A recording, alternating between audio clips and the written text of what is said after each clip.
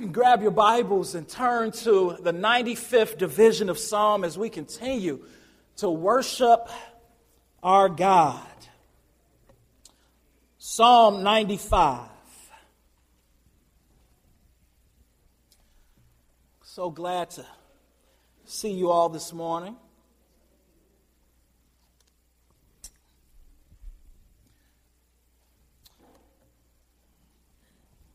Psalm 95 as we take a break from our series in Corinthians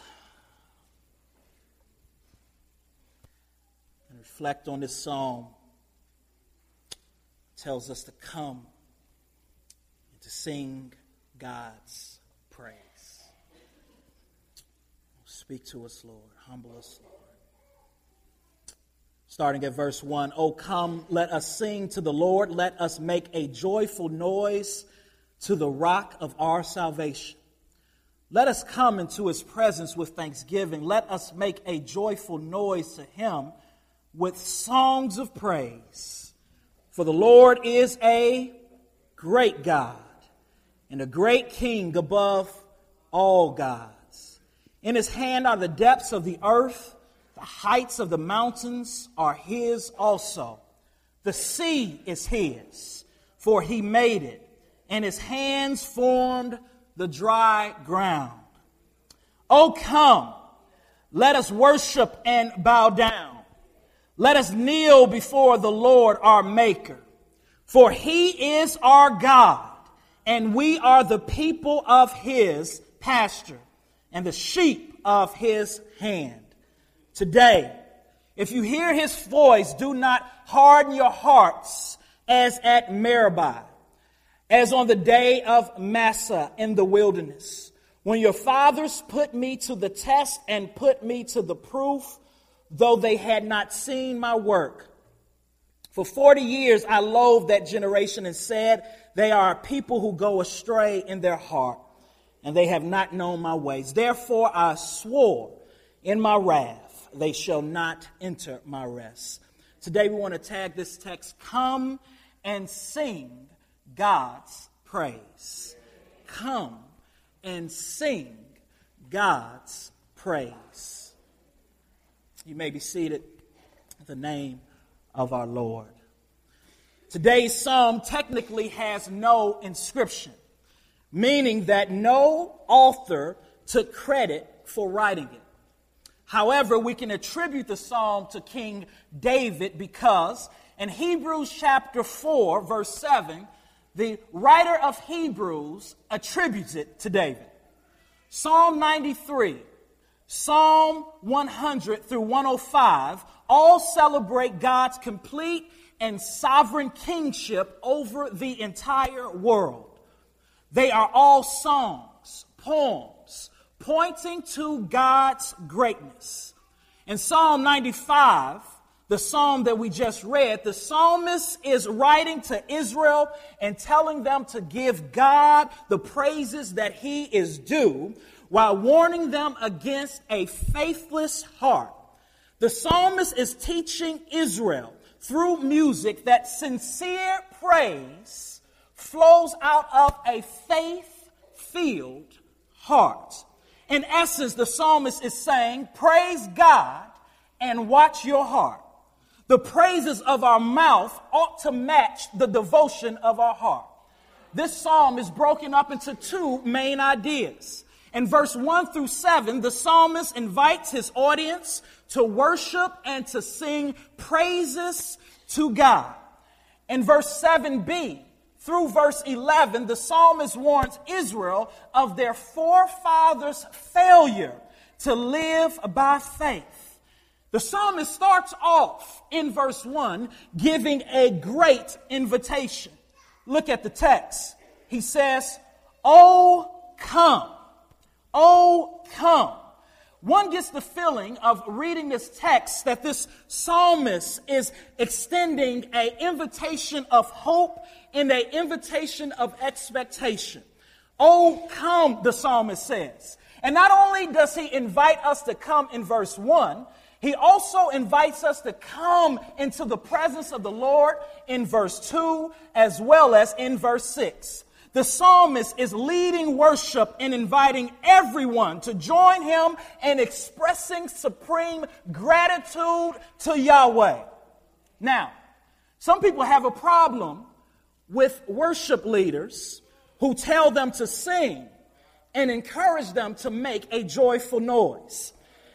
And after reading through the Psalms this week over and over, I conclude that most people would have had a problem in Jewish festival services because the Jews were constantly invited and even commanded to worship the Lord.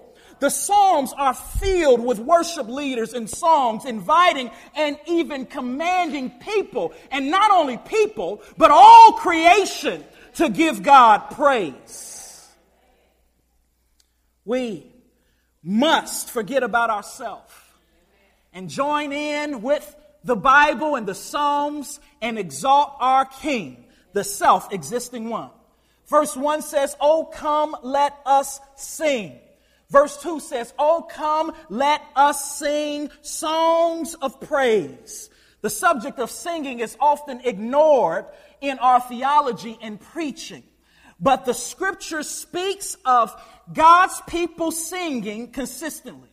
I counted this week over 67 times in a song where the scripture invites and even commands us to sing. Therefore, I believe that God expects and wants us to sing to him consistently. And that's a miracle in and of itself. When I think about my voice and my ability to sing, to know that God wants to hear from me and that he commands over 67 times in the Jewish worship services that all people sing praises to him, we ought to give God a praise, amen, for being so gracious. He says, sing to him. Singing praises to God is a normative response from God's children. And that's not just an Old Testament idea. It's also a New Testament idea, according to Ephesians chapter 5. The Bible tells us to sing hymns and songs and spiritual songs to one another. We ought to sing to the Lord because the Lord, beyond and above anyone else, deserves to be sung to. Not only should our singing be consistent and regular, the text tells us that our singing should be congregational. The text says, let us sing. It doesn't say, let me sing and you listen, but rather it said, let us sing. Corporate worship is just that. It's corporate. It is to be inclusive. It is supposed to involve everyone who has been redeemed by the Lord. Have you ever went to give somebody a high five and they put up their hand to receive it, and just as you're about to give them a high five, they remove their hand and they fake you out? Well, I think that's kind of what happens most Sunday mornings. When we wake up and we put on our clothes to come to church, and we get in our car and we drive down to the church house and we park our car in the parking lot and we walk through the doors and we speak and say, how you doing? I'm doing great. I'm blessed and highly favored. And then we come into the sanctuary and the worship leader gets up and begins to lead worship, and the choir stands up to lead worship and they say, let us sing unto the Lord. And we sit down. It's like we're about to give them a high five, but we just remove our hand and say, psych, I came to see you worship. The psalmist said, no, let us sing songs of praise. He is calling the congregation to sing. Not only should our singing be consistent, not only should it be congregational, but according to this text, our singing is commanded to be joyful. In a sister psalm, Psalm 100, it says in verse 1, make a joyful noise unto the Lord, all you lands. Serve the Lord with gladness. Come before his presence with singing. Verse 4, enter into his gates with thanksgiving, into his courts with praise. The psalmist in Psalm 95 in verse 1 and verse 2 tells us twice to make a joyful noise. The psalmist is saying that we ought to sing to the Lord. And when we sing to the Lord, we ought to be elated. We ought to be ecstatic. We ought to be filled with thrill and blissful. Why? Because we are singing to our God. But sometimes it's hard to sing joyfully to the Lord because of our current situation and because we, quite frankly, don't feel like it. But notice that the psalmist does not consider his audience feeling, nor does he consider his audience circumstances. I believe that we can sing joyfully to the Lord in spite of our pain and in spite of our feelings. When we understand that our pain has purpose and that God is not wasting our pain. But even through our pain, God is working all things together for the good. Isn't that what James says in James chapter 1, verse 2? Count it all joy, my brothers, when you face or meet trials of various kinds. For the testing of your faith produces steadfastness. And let steadfastness have its full effect so that you may be perfect and complete, lacking in nothing. If I could just tweak that verse just a little bit. Count it all joy. No, sing with all joy. My brothers and sisters, when you come into the house of God, why? Because God is using your pain to bring about steadfastness. What is steadfastness? Steadfastness is the ability to stay put, the ability to not lose your mind when you're going through your trial, the ability to persevere. Why? Because I know that my pain, it has purpose. So I can come into the house of God and sing consistently. I can sing with the congregation and I can sing with joy. Not only does the psalmist tell us to sing joyfully, but he also tells us to sing noisily, sing loudly. He's exalting us and encouraging us to sing from our diaphragm and to sing and expand from our lungs. 19th century preacher Charles Spurgeon says on this voice that we ought to sing with holy enthusiasm, making a sound which indicates our earnestness towards the Lord. When we sing, we ought to sing with a holy enthusiasm. We ought to sing with a earnestness. We can sing and shout and cheer earnestly for our football team because we identify with them and want them to win. How much more should we sing for a God who allowed his son to die the death that we deserve in order that we would have eternal life? Jay Goldingway, the author of Baker's Commentary, adds that this psalm's reputation to shouting underlines further that it is not enough for worship of Yahweh to be a heart attitude. He says, we are physical beings with voices. Heart praise is not praised by the whole person. In worship, as in other aspects of life, we naturally express ourselves with cries and shouts. It is difficult to imagine how there can be praise without these. If we can cheer joyfully for something else, we ought to be able to cheer joyfully for our God, because he is a mighty, mighty, mighty, mighty, mighty, mighty good God. Finally, we see throughout this whole of Psalms, as we reflect on the psalmist telling us to sing praises to the Lord, we also learn in the Psalms that God wants us to sing a new song. God wants us to sing a new song. In the next psalm over, in Psalm 96, verse 1, the psalmist tells us to sing a new song unto the Lord. Psalm 33, verse 3, Psalm 96, verse 1, Psalm 98, verse 1, all tells us that we, as the people of God, ought to bring new praises to him. We ought to bring new songs to him. We appreciate and we love our old songs, those classic songs, but God constantly tells us that we ought to sing new songs. It doesn't mean that we abandon our old songs. It means that we should be working on some new songs. We can sing new songs because we are a new creation. We can sing new songs because we have received new grace and new mercy every single morning. We can sing new songs to God in anticipation of a new heaven and a new earth. According to Rick Warren in his book, The Purpose-Driven Church, the Columbia Record Company once did a study and discovered that after a song is sung 50 times, people no longer think about the meaning of its lyrics. They begin to sing it off of routine. God doesn't want us to merely sing about him by routine.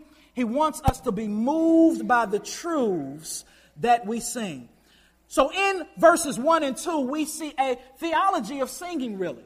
We see a picture of what God wants us to do when we come together in the house of God.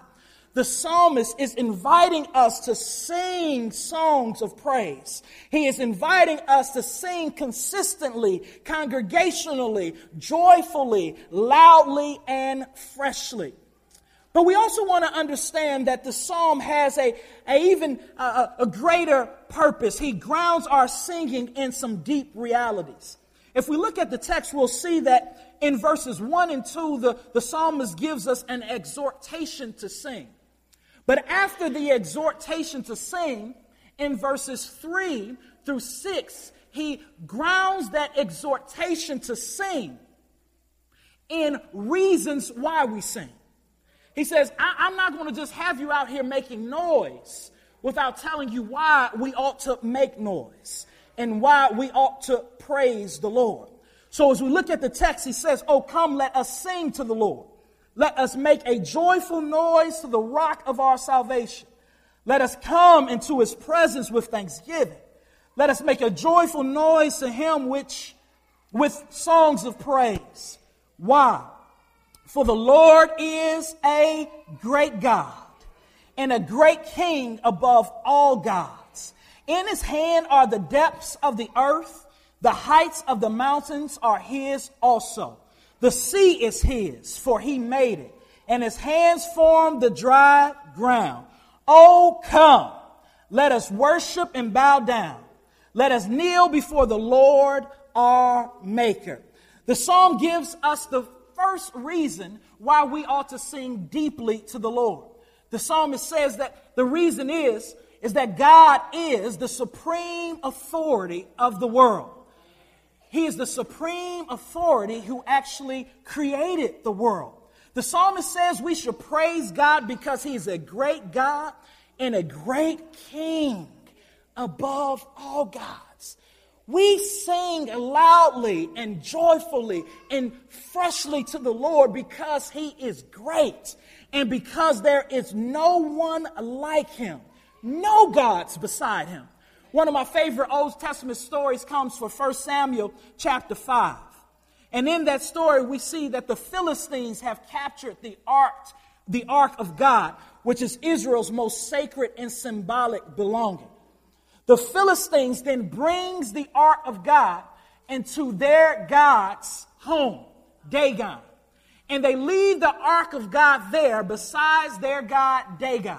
And the Bible says that they wake up early the next morning to come check on their God in the Ark of the Covenant, only to find out that their God Dagon is laid face down before the Ark of the Covenant, which represents the presence of God.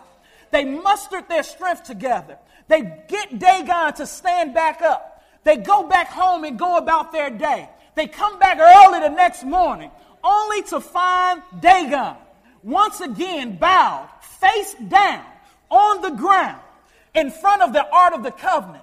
Only this time, Dagon's head and arms are cut off. The point of the story and what God was showing them is there is only one God, and he is a great God. He is the God of Israel. He is in complete control. The psalmist is reminding those who have gathered together to worship that when we sing to the Lord, we sing to the one who sits high and who looks low, the one who is incomparable. He is telling us and reminding us that when we come before the presence of God, we ought to set our idols down and get rid of them, because there is no God that compares to our God. I wondered when I was reflecting on that story of Dagon, what it would be like to hear our little gods, our idols, if they could speak to us about our God. If our gods could tell us what they see and feel when they compare themselves to the one true God.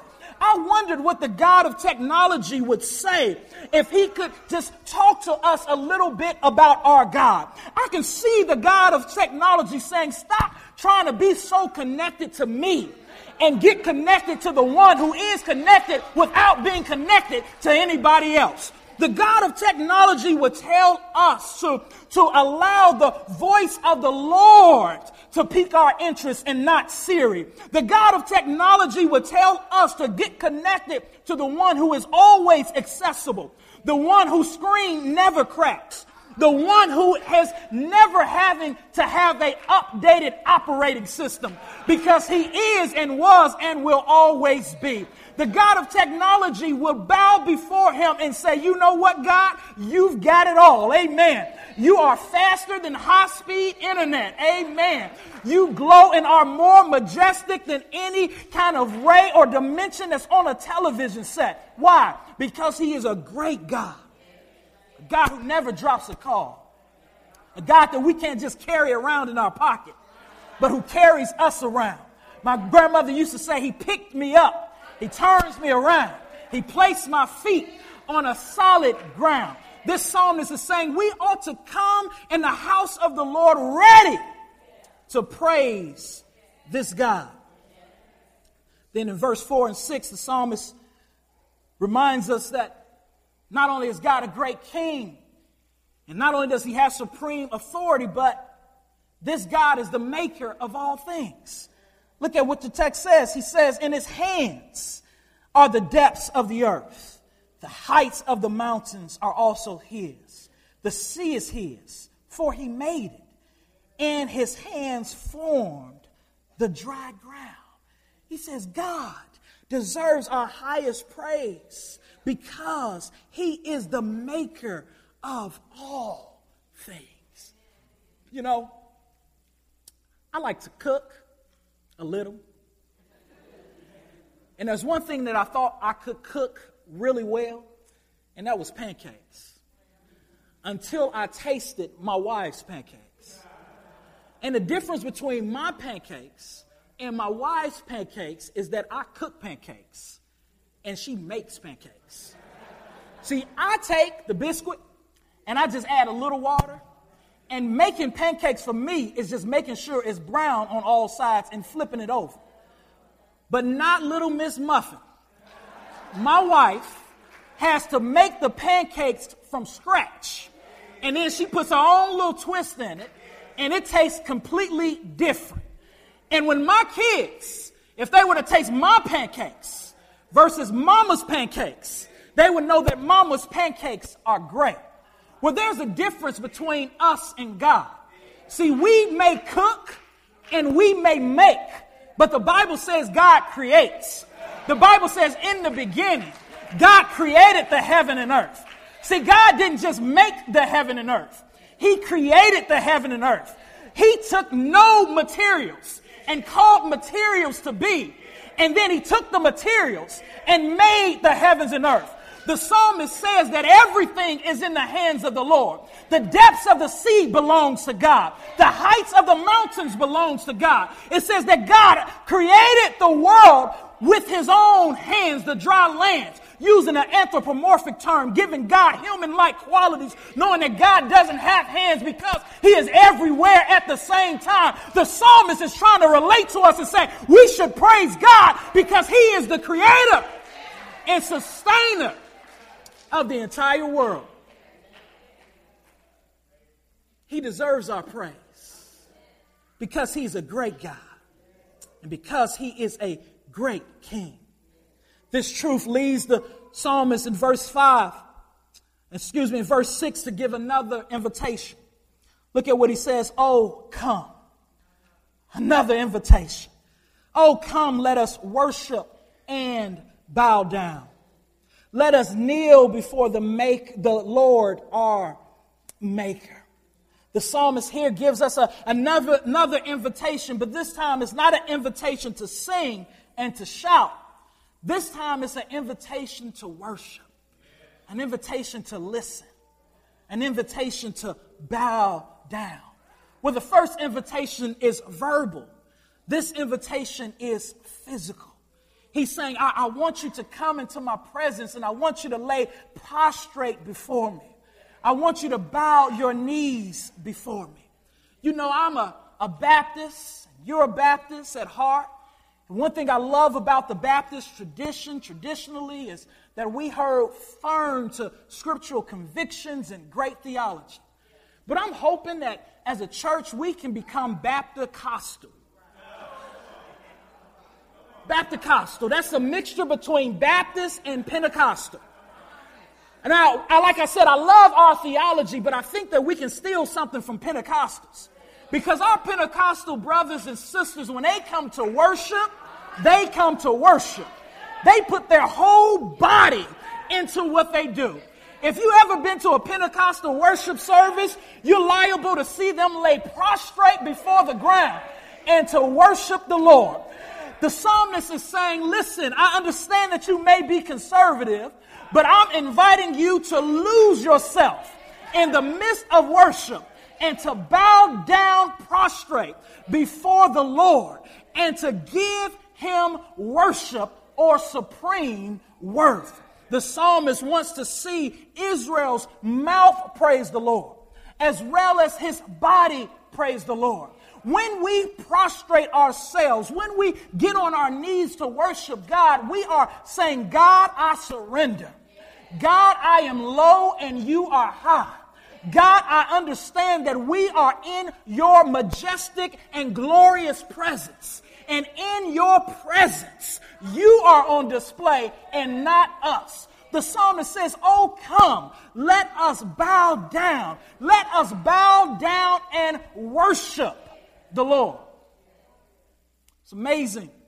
If you ever watch a Muslim pray, how they get on their knees and they do their prayer ritual. And they get back up and they get back down and they do that ritual again. They are laying prostrate before the Lord. And it's interesting that they can do that while worshiping a false God and not worshiping in truth. We, the people of God, every now and then ought to be willing to get on our knees and to get on our face like Jacob and to say, this is the house of God. Let me worship the Lord. We every now and then ought to forget about our neighbors being around us and put our face where our seat is and begin to cry out to the Lord. Worthy is the Lamb of God. We need you, Lord. The psalmist gives an invitation to praise and an invitation to worship because the psalmist sees and knows and believes that God is the supreme authority and creator of all things. But in 7, he gives us another deep reason to sing and deep reason to worship. He says that we ought to worship because we have a special relationship with God. Look at your Bibles. He says, for he is our God, and we are the people of his pasture and the sheep of his hand. And even though we don't know who wrote this song, even though there's no inscription on the song, we believe it's David, we know that this song sounds a lot like Psalm 100. Psalm 100, enter into, make a joyful noise unto the Lord, all ye lands. Serve the Lord with gladness. Come before his presence with singing. Know that he is the Lord our God, and it is he who has made us and not we ourselves, for we are his sheep, his people, and the sheep of his pasture. The psalmist says the same thing, that we ought to praise God because to the Jews, he was saying, because we are in a special relationship with God. We are in a covenant relationship with God. The writer of Hebrews chapter 3 uses the same text when writing to Hebrew Christians, and he uses it to them. So as a New Testament Christian, we know that we are under the covenant of God as well, and we are his people and the sheep of his pasture. We ought to praise God because we are in a special relationship with God. God has revealed himself to us in a special way. I find it interesting that throughout the scriptures that God often uses this analogy of a sheep and a shepherd when relating to our relationship with him.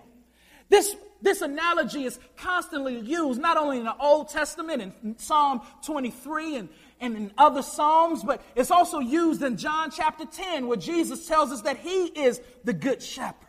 Why does the psalmist and why does the Bible constantly use this imagery of a sheep and his shepherd? Well, I believe it's because of the picture that it gives. Sheep are completely dependent on their shepherd. And quite frankly, sheep are not the deepest and most intellectual of creatures. They're quite ignorant. If you will allow me to say it, they're quite dumb. The psalmist is reminding us that compared to God, one of the reasons we ought to praise God is because we are dependent on God. If it's not for the Lord, we will not eat, because he is the one who leads us to green pastures. He is the one who protects us from wolves and from sheep. He is the one who leads us into all truth. The psalmist says that we ought to praise God because he is the shepherd and we are the sheep. And if being called dependent and dumb makes you feel uncomfortable, then I'm sorry. Because the fact of the matter is, when we compare ourselves to God, we are dependent, helpless, and pretty dumb. Isn't that what Job had to find out? In Job, in the story, he had to really see himself for who he was. Job had made a good living for himself. The Bible says that he was quite successful and quite religious. But the Bible says that God had to break Job on down in order to build Job on up. And as the story of Job goes on, we learn that Job was a little bit self-righteous. And he thought that he could question God. Maybe it's because he thought that at some level he was on God's level. But God shows up in chapter 39 and he reminds Job that I am the potter, you are the clay, that I am the shepherd, you are the sheep. He begins to ask Job some really deep questions, to which Job begins to surrender and say, what? Lord, you know what? You know all things. Sometimes God has to get us to a place where we recognize that we are dependent on him and we're nothing but sheep. But we have a loving shepherd. And every time we come together in the house of worship, we come as sheep. Not people who are strong, but people who are broken. We come as sheep. Not as people who have it all together, but for people who need God to help us to get it together. We come as sheep, recognizing that everything we have belongs to the Lord. Psalmist tells us that we ought to sing consistently. We ought to sing confidently. We ought to sing joyfully. We ought to sing noisily. We ought to sing freshly. And then he says we also ought to sing deeply, because God is the supreme authority and the maker of all things. And he has allowed us, through the blood of Jesus, to enter into a special covenant where he is our shepherd and we are his sheep. But then the psalmist takes a sharp turn, a real sharp turn. And he begins to go from singing praises to the Lord to warning Israel of their forefathers' failure to live by faith. The psalmist here has written a psalm with a double purpose. One is to exhort and encourage. The other is to teach and admonish. The writer of the psalm has written both as a worship leader and now as a prophet, warning Israel, the people of God, of their forefathers' rebellion in the wilderness and how they suffered unnecessarily for their lack of faith in God. They did not enter into rest. They did not enter into Canaan because of their unbelief. In Hebrews chapter 3, the author of Hebrews uses this exact text to warn the Jewish Christians of their hearts, which are slowly going astray from Christ back to legalism and the law. Here, the psalmist points to his congregants back to that wilderness experience, back to the days where his children, Israel, turned their back on the Lord. And we know that Israel was in the wilderness at a place called Sin. And while they were in the wilderness, in this place, the wilderness of sin, the Bible teaches us that they became once again faithless. The Bible says that there was nothing to drink. And rather than trust the Lord, they began to complain about it. And they began to heckle Moses about it. The Bible says that God got upset. And why did the Lord get upset in Exodus chapter 17 at Israel's unbelief? The Lord got upset at their unbelief because by now they should have known that God was testing them and that he was going to come through. Could God not give them water? If he had actually split the Red Sea, the water, and allowed them to walk on to dry ground and to be freed from the Egyptians, yes, he could.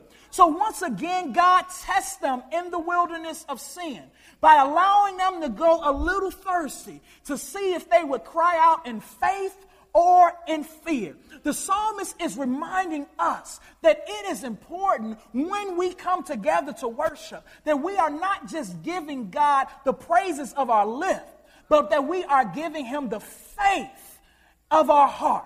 The Bible is warning us that it is a dangerous thing to serve God with mouth service and not heart service. He wants our heart to be devoted just like he wants our mouth to be devoted. In the wilderness, Moses sees God perform a great miracle as water comes gushing from a rock. And the Bible says that Moses renames the wilderness Massa and Meribah.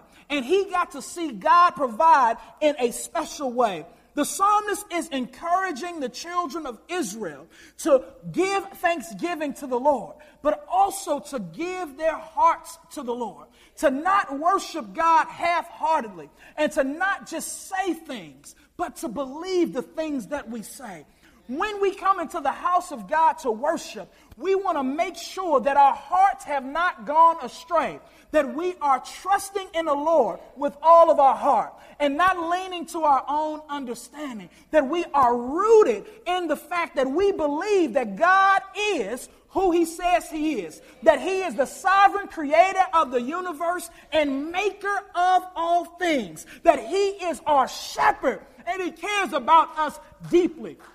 In this text, we see that God warns them by telling them today. Look at your text. Today, he says, today, if you hear his voice, do not harden your hearts as at Meribah. Today, he says, as we sing this song today, make sure that your heart is not being hardened towards the Lord. Make sure that you are not allowing unbelief to rule your heart, to rule your thought life, to rule your affections. He says, today, respond to the Lord. If you are here today and you cannot sing God the praises that he's due because you are living in unbelief, I want to encourage you not to leave this sanctuary until you have allowed God to become your shepherd. Because when the Lord is your shepherd, you can sing in the midst of the storm. Because when the Lord is your shepherd, you can shout in spite of your situation.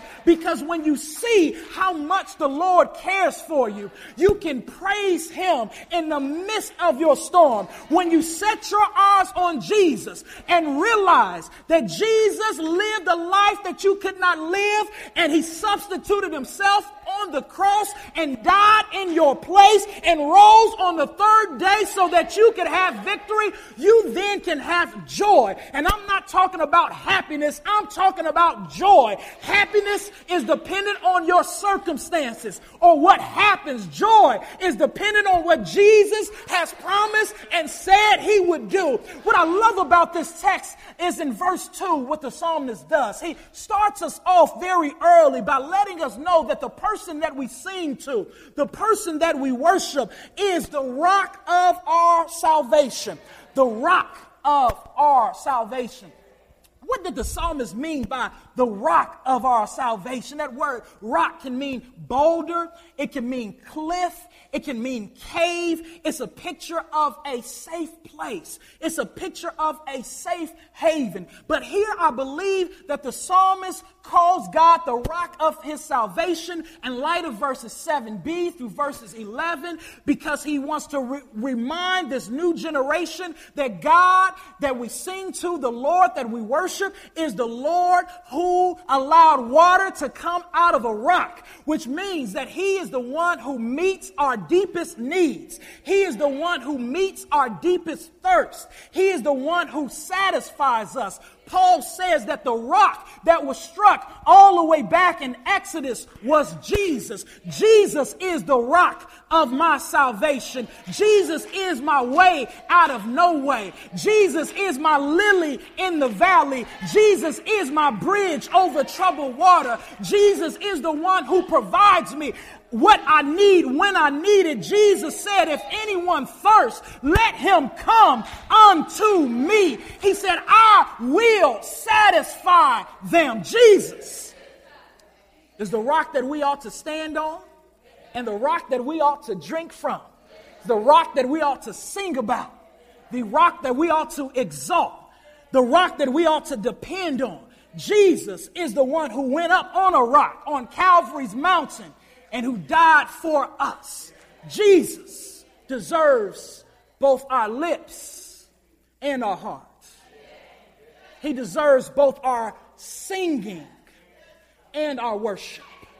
He deserves our shouts and our laying prostrate before him. He deserves it because he and he alone can satisfy. He is living water, flowing water, a deep stream. Do you know? Do you know Jesus?